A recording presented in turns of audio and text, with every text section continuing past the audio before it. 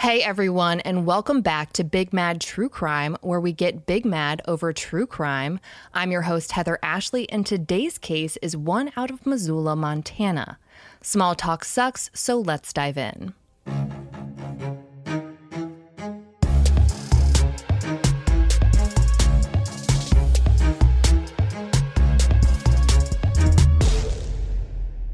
Ann Stout grew up in California, and before it was the cool thing to do and there were TV shows about it, she got pregnant at 16. Ann and her baby daddy's relationship didn't work out, as few high school relationships do, but that didn't stop Ann from trying to be the best mom that she could, and honestly, she took to motherhood pretty easily. According to an episode of Scorned Love Kills, Ann got a job working at a local restaurant to provide for her son, Ben. And one day, this guy walks in, and there's an instant attraction the second the two lock eyes. His name was Bill. He was a little older and was a third-generation sheetrocker and just generally had his shit together. He was a nice guy from a nice family and had a steady job, and he didn't care that she had a baby. Ann and Bill quickly became a thing, and before they knew it, they were in love. The two got married and became an instant family. With that, they decided to get away from the busy and sometimes dangerous life in California and find a safer, more family-friendly place to live. So they settled on a big plot of land in Montana. Bill decided that they were going to build their dream house, and that's exactly what he did. They built a quaint little ranch house with a 2-car garage that had a stunning view out of the endless glass door windows that lined the back of the house. And I'm talking the kind of view that would make bank if you Airbnb'd it. The house sat on a huge field lined with trees that overlooked mountains that never seemed to end. Ann was this former teen mother who'd been working her ass off at a restaurant trying to make ends meet, and now she was living in this fairy tale dream house built by the man that fate seemed to have plopped into her life. The couple went on to have 2 more kids, and Ann revolved her entire life around being a mom and a wife. Their day-to-day was simple and what looked on the outside to be relationship goals. Everyone who knew them seemed to think that they had the perfect life and the perfect marriage. And that lasted a good while, until the winter of 2000. Ben, their oldest son, whom Dateline reports Bill had ultimately adopted as his own, had just started his first year of college, and the pressure of being in a new place and trying to stay on top of his class was more pressure than he expected.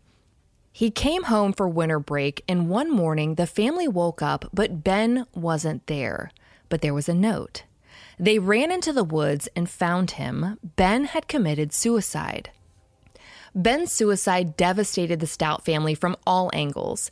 The Rivali Republic even mentioned that Bill actually blamed Ann for Ben's death, but no one's really ever explained why. Ann grieved Ben outwardly. She wanted to talk about him and keep his name alive, but for Bill, it was too painful.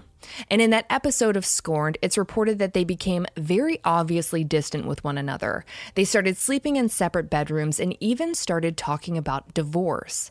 But they pushed through. They knew they got married for a reason, and they knew that deep down, they still loved each other, and they were going to do whatever it took to get their marriage to work. But it wasn't easy, it wasn't quick, and it came with another significant bump in the road. In March of 2005, Bill got a wedding invitation in the mail. It was for a high school friend back in Arkansas. He knew a ton of his old friends would be there, and he frankly just needed a break from life, so he decided to go. But according to that Scorned episode, Ann decided not to go. So Bill hops on a plane and flies halfway across the country, honestly looking forward to some time away.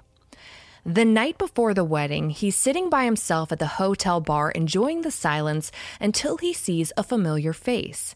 It's Barbara Miller, his high school sweetheart. She too was there for the wedding.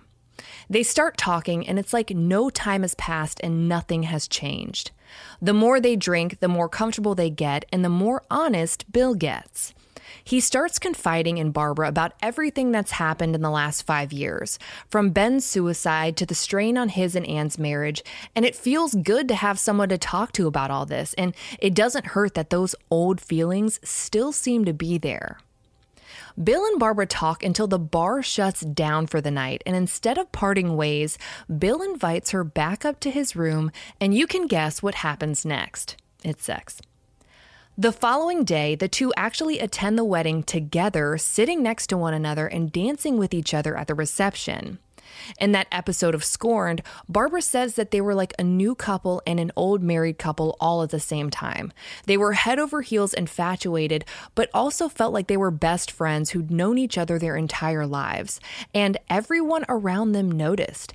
Everyone noted how genuinely happy Bill looked. Bill and Barbara spent that night together too, and in that moment, Bill decided that he wasn't going to lose Barbara for a second time. He was going to leave Anne, Barbara was going to move up to Montana, and they were going to start a new life together. Bill had to leave to head back home the next morning, but the two made plans to keep in touch, and they did for a while.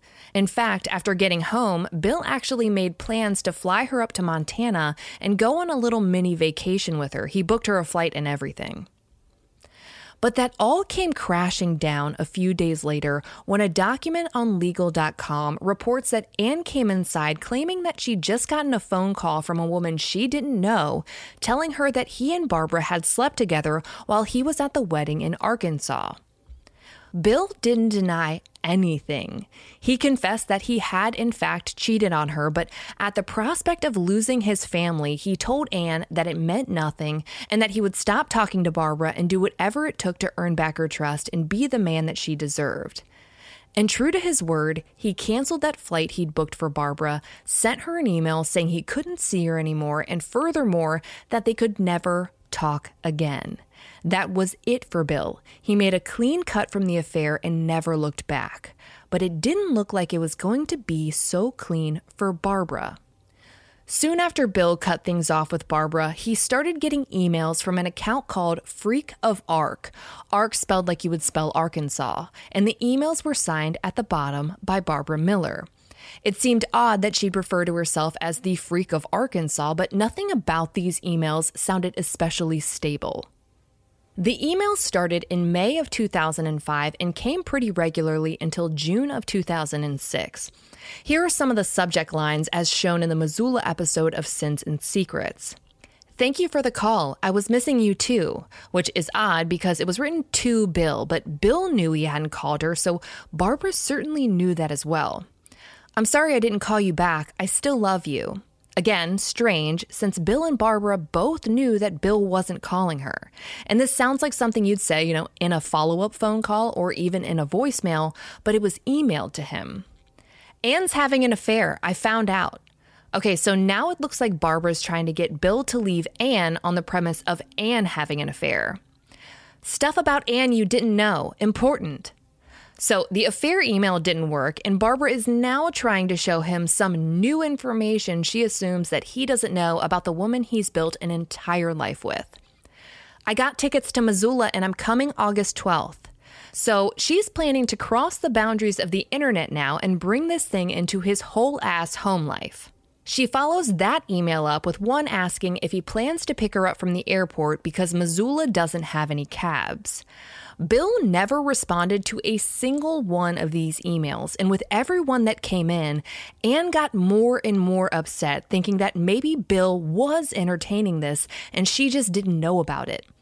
Barbara continues emailing him about her upcoming trip to Missoula, including the hotel she has booked and the confirmation receipt. She is committed, and Anne's wondering what in the free hell she's going to do when her husband's mistress shows up at their doorstep because Bill had absolutely no intention of actually meeting up with Barbara. It seemed like no matter how hard Bill tried to prove to Anne that he wasn't interested in Barbara, that he wasn't in any kind of communication with her, these emails would always make Anne question him, and I honestly think anyone can see why. When the emails about coming to Montana weren't causing enough strife in the marriage, Barbara seemed to up the ante and sent an email to Bill claiming she was pregnant, sick, and in danger of losing the baby, and that he needed to call her before she did. In fact, her pregnancy revelation actually came in an email to Anne, not Bill, which is strange because no one could figure out how Barbara, Bill's long-lost high school love all the way in Arkansas, could have gotten Anne's email address, let alone the email addresses of Bill and Anne's friends and their own children.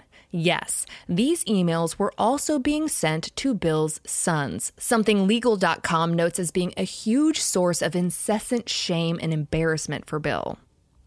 He knew he'd fucked up and he wanted to make it right for his family, but it seemed like Barbara just wouldn't let that happen and wanted to make sure that not only his wife knew what he'd done, but his friends and his sons as well. Which begs the question, why would she be doing this if her end goal was to win him back? Some of the emails from Barbara to Ann, as seen on Sins and Secrets, were titled, "From Your New Family." They also included a list of Bill and Barbara's alleged plans for their August rendezvous, had one saying that Barbara and Bill deserved each other forever, and one that really put the family on edge. It said, "Ann, Mom's coming to Montana, so grow up before you get kicked to the curb." Barbara was telling her that she was going to be the boy's new mom.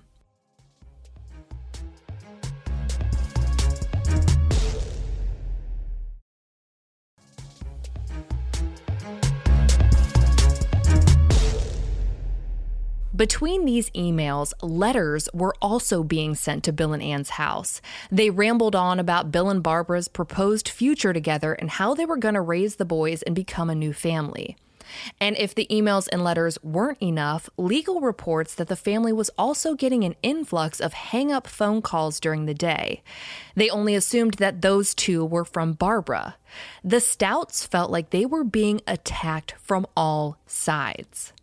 According to Scorned, Bill, not knowing what else to do, actually wound up deleting his entire email account in a last-ditch effort to get the emails to stop. And it worked.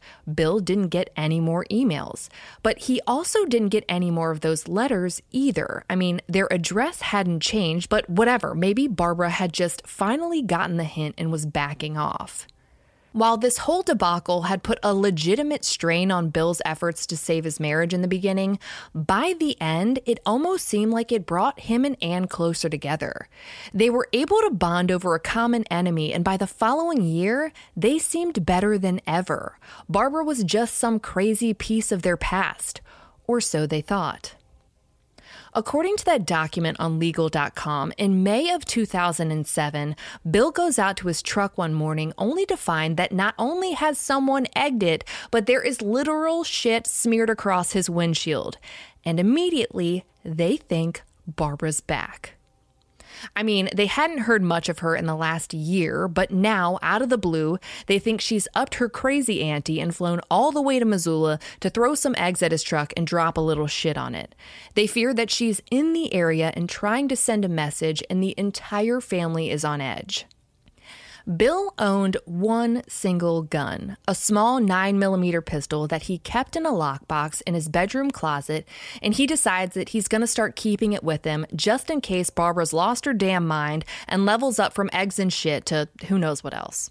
But when he goes to the bedroom closet and unlocks the lockbox, it's empty. There's no gun in there, and according to that document on Legal.com, not only is there no gun, there's also no holster, and he's missing a box of ammunition. Their natural assumption was that Barbara must have stolen it. I'm not entirely sure how they got from egging and shitting the truck to breaking and entering unseen, knowing where he hides his lockbox, let alone the key for it, and stealing the gun from the house without anyone knowing, but that's where their minds went. Nonetheless, on May 31st, Scorn reports that Bill headed down to the police station to report the gun stolen.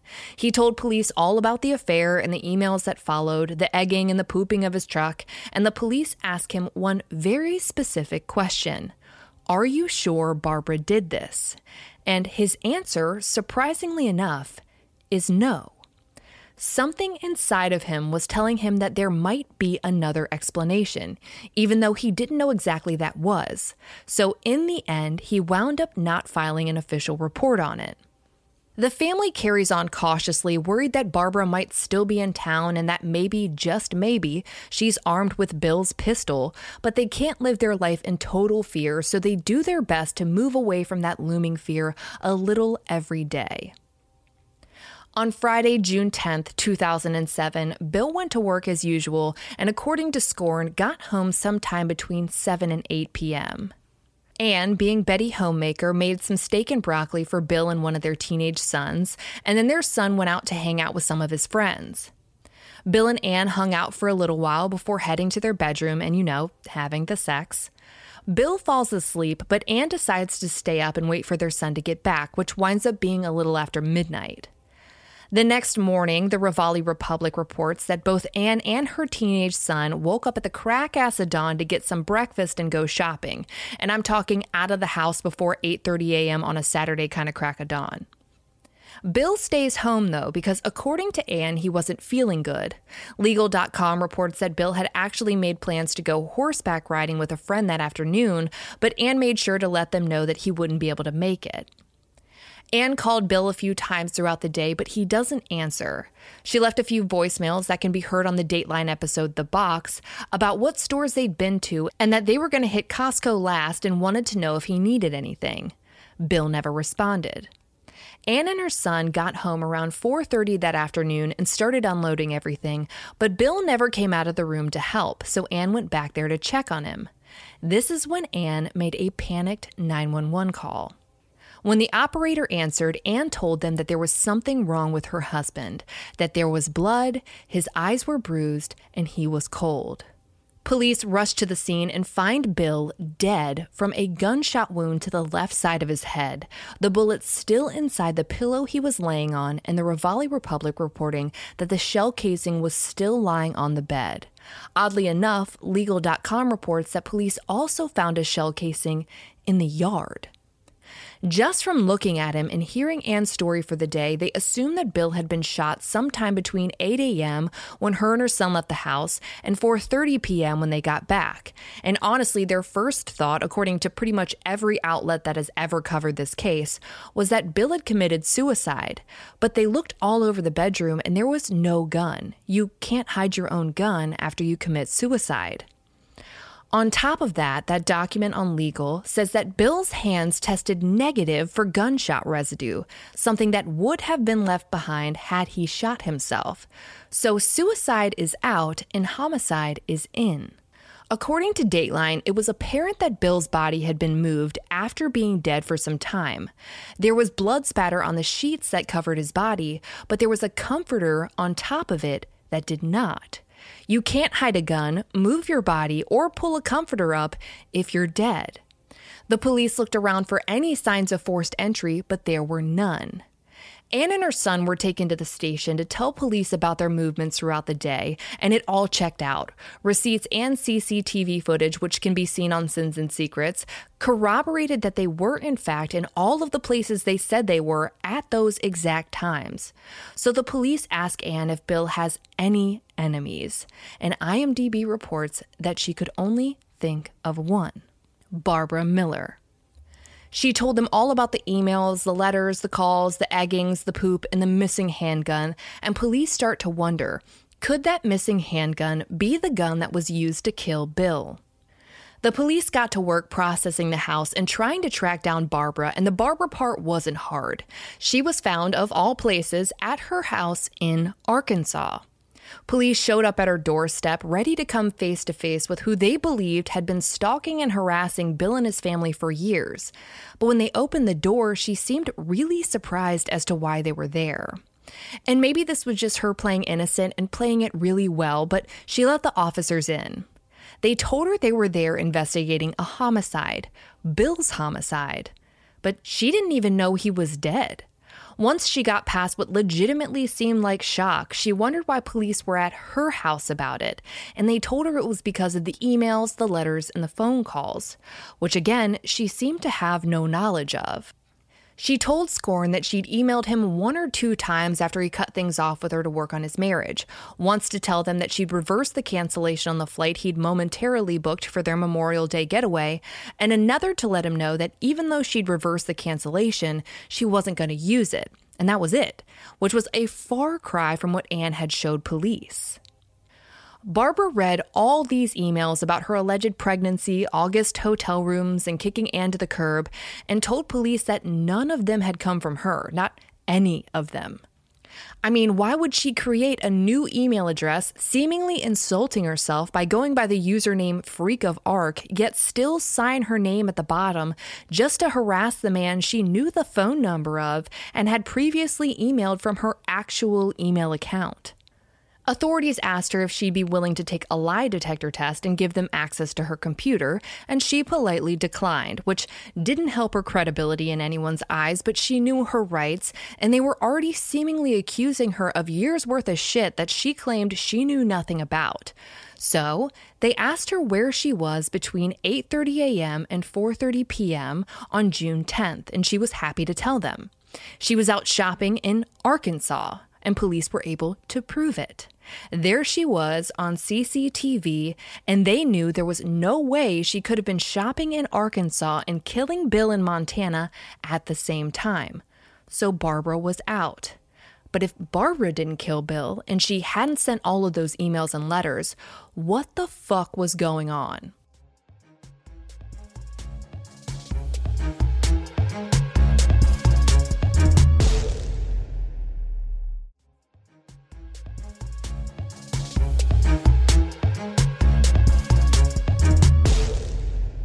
While police were clearing Barbara, other officers were simultaneously searching the Stout house high and low, looking for any evidence that might lead them to who could have killed Bill, and they found something. Well, they found a few somethings. Buried beneath some of Anne's clothes, they found a single latex glove. Alongside of it was the empty holster of Bill's missing pistol. The thing about this hamper was that it wasn't full of dirty clothes waiting to be washed. According to legal.com, it was a hamper full of washed clothes waiting to be dried that reportedly smelled a lot like bleach. They tested the glove for gunshot residue and it came back positive. They bagged it as evidence and sent it off for DNA testing, hoping that maybe the killer's DNA would be on the inside of the glove. They kept searching the house and made their way into the garage. This search team was thorough as fuck because while in the garage, they look in the saddlebag of Bill's motorcycle, and inside they find a 9mm handgun wrapped in what the Rivali Republic reports is a towel, and it had one bullet still in the chamber. It was Bill's missing handgun. Police sent that off for testing as well. They wanted to see if the ballistics matched the exact gun that fired the bullet that killed Bill, and to see if there were any fingerprints or DNA on it. None of this was making any sense to investigators. They knew Anne and Ben were exactly where they said they were between 8:30 a.m. and 4:30 p.m. on June 10th, so they seemed to be in the clear. And they knew Barbara was in Arkansas on June 10th, so she couldn't have done it. So who did? And how did they break in weeks before his death, find the key to his lockbox, find the lockbox itself, steal his gun, then break in again, leave no signs of forced entry, and shoot Bill in his own bed? And if Bill's own gun was used to kill him, why would they leave the gun itself and its holster in different parts of his own house? Why wouldn't they have taken it with him? And don't even get me started on the glove. Most murderers try to hide their evidence, not play hide and seek with it. And you might think that the missing ammo would still leave some questions up in the air, but police actually wound up finding that too. Ironically, it was sitting right on top of his lockbox. It was almost like someone was trying to frame Bill for his own murder, putting the gun back into his own saddlebag, putting the ammunition right on top of where they'd gotten it from. This was either the dumbest killer ever or the smartest. And it turns out we're leaning towards the dumbest, and also one of the most methodical, thought out, and meticulous murders I have ever covered. While police were tracking down Barbara and processing the house, the medical examiner was performing Bill's autopsy, and his stomach contents changed the entire course of this investigation. That steak and broccoli that Anne had made for them the night before was still in his stomach. It had hardly digested at all. When you die, every process in your body stops, including digestion, which we've covered in a few other cases. If Bill had gone to sleep that night and woken up the next morning to tell Anne he wasn't feeling good, his dinner from the night before would have been well into his small intestine by now. But it wasn't. Bill hadn't died between 8:30 a.m. and 4:30 p.m. According to Sins and Secrets, he had died between 11 p.m. and midnight the night before. His state of rigor and livor mortis at the time his body was found also confirmed this. At this point, all eyes are on Anne because they know she lied to them about talking to Bill that morning, which means that she also lied to Bill's friend when she told them that he wasn't feeling good and wouldn't make it horseback riding that day. Based on Bill's time of death, Anne would have woken up to him shot dead in their bed, a gunshot she certainly would have heard go off in their house while she was waiting up for their son to get home that night. The gun that, by the way, was Bill's stolen gun. The ballistics are back, and there is no question. Bill was murdered with his own gun, a gun that had no prints on it and no DNA on it, almost as if someone was wearing a glove when they fired it. You know, like the glove that tested positive for gunshot residue that was found underneath Anne's seemingly freshly bleached clothes in her own hamper. Police bring her down to the station and flat out tell her, "We know you killed your husband." There were no signs of forced entry, the glove that tested positive for gunshot residue, the missing holster, the missing ammunition, and the missing gun that was used to kill Bill were all found still inside the house, a gun that she would have had full access to. And they knew she hadn't spoken to Bill before she left with her son that morning because Bill would have been dead for at least 8 hours at that point. Faced with this reality and the footage of her interrogation shown on Sins and Secrets, investigators let her know that she's being charged with the intentional homicide of her husband. And Homegirl decides that now is a good time to hide behind her chair and cry, "I'm not that tough." Then asks them if they have to take her into custody, that they can just release her into the custody of someone else, and tells them, "You don't know me." Girl knows a whole lot about personal recognizance for someone who's never been in trouble before. Now, it looks like she actually might have bonded out at some point, even though it's not specifically reported on, because in June of 2008, in what feels like the quickest charge to trial ever, one of the first questions Anne was asked in court was if she had a boyfriend. And according to the Raleigh Republic, she did. She said she'd met him the previous November at one of her son's sporting events. So just to be clear, 3 months after being charged with the murder of her husband, who she claims to be devastated by the death of, Olan is out at teenage sporting events picking up men. The trial itself was pretty damning. When investigators started suspecting Anne might have had something to do with her husband's murder, they seized her personal laptop, which was password protected, by the way, along with her work computer. And according to the Raleigh Public, when analyzing Anne's work computer, forensic techs found that someone had searched for an article out of California that detailed a mental defense, i.e. an insanity plea. There were also searches for divorce, planning a divorce, and Barbara Miller. Now, the defense argued that anyone could have searched for those things, considering it was her work computer, but I think you're going to be hard-pressed to find one of Anne's co-workers Googling the Arkansas mistress of her now-murdered husband. And that defense only went so far because her personal password-protected laptop was so much worse. According to the outlet, the most frequently searched phrases on her personal laptop were how to kill someone, how to put someone to sleep, how to make a sleeping formula, household poisons, homemade poisons, untraceable poisons, how to poison someone, and how to poison someone and get away with it. I describe them as the most frequently searched phrases because they were searched several times. There were 56 of them in total. But Anne's defense claimed that these searches were done by Bill, trying to argue that he was searching for ways to commit suicide, according to that document on legal.com. Sure, Bill was Googling how to poison someone and get away with it because he wanted to get away with his own suicide. Makes total sense when you put it that way. The last sentence was a lie. If her search history wasn't suspicious enough, what they found on her computers next brings the fucketh upness of this case to a whole new level.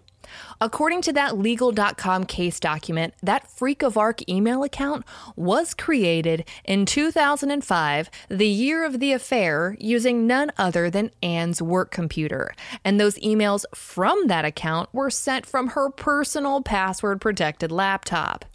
So yeah, the defense is up a chocolate creek without a popsicle stick, and if you thought it was impossible to use a Shrek reference in a true crime podcast, you'd be wrong. Those letters that had come in, seemingly from Barbara, hadn't actually come from her at all. Legal.com reports that police were able to duplicate the Arkansas postmarks on the envelopes of the letters by mailing a stamped letter to the postmaster in Fort Smith, Arkansas. They found 2 envelopes, one sealed and one not, both postmarked and ready to use while searching Anne and Bill's garage. For good measure, they tested the seal of one of the previously opened envelopes that had come more than a year prior. It included a letter where Barbara detailed a barbecue her and Bill were having to celebrate their relationship. The DNA from the spit used to lick it came back to one person and one person only, Anne Stout. Those hang-up phone calls, those were traced back to a payphone in the hallway of the building that Anne worked at.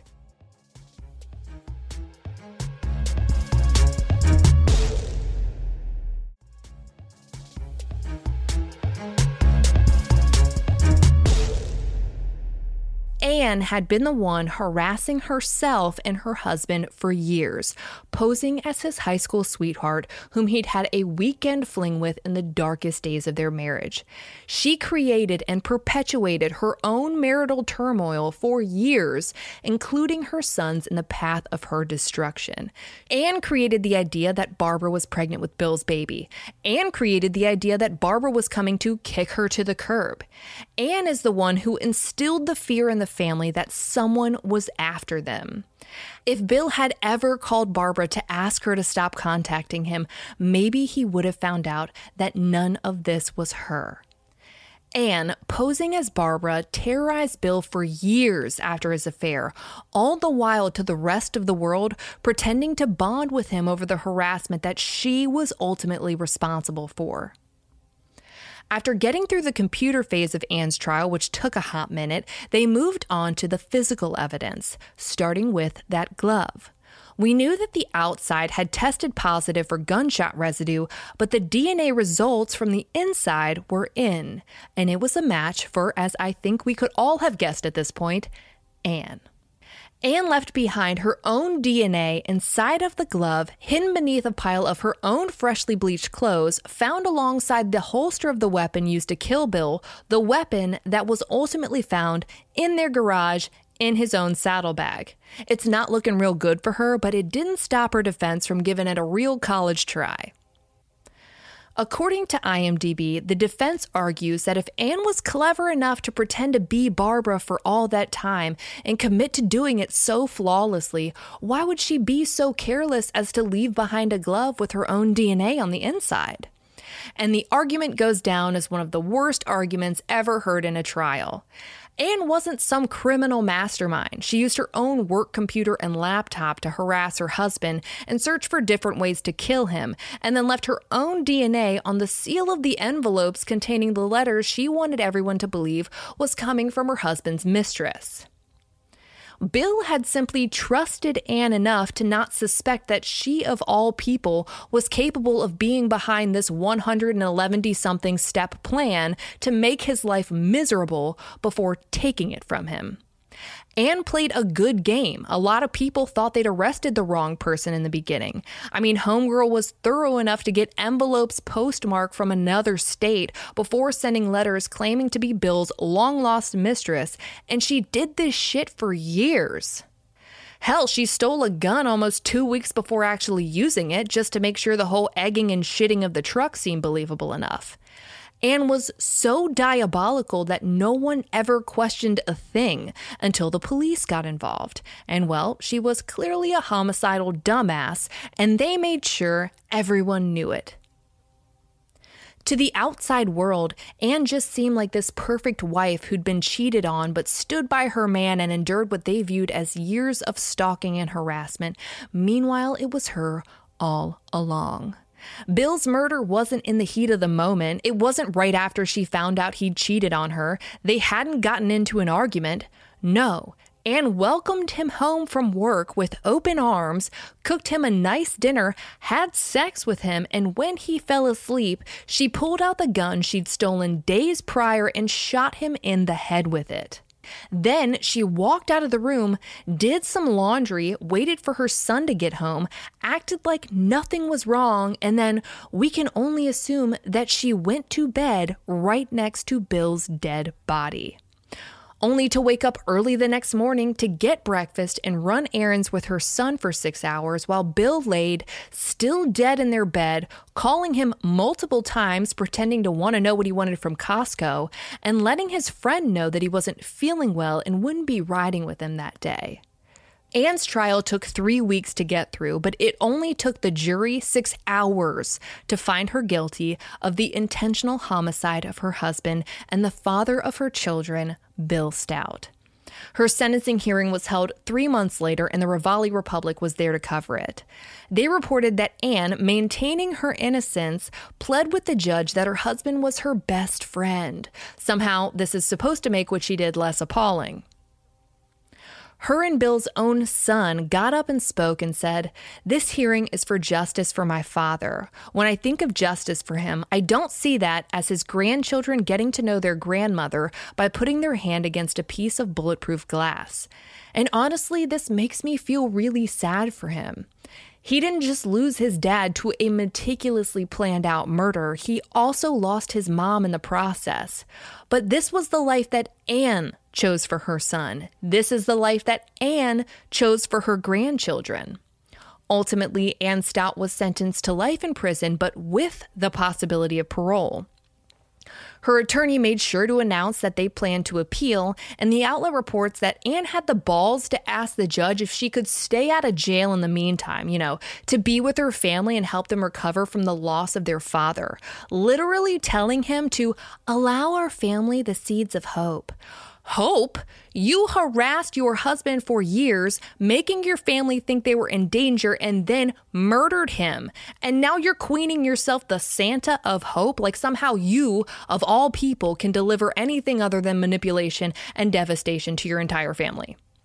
This judge was my favorite, and as quoted in the Rivali Republic's piece, told her, "Your children will be deprived of your company. It's not because you've been convicted of the crime, it's because you committed the crime."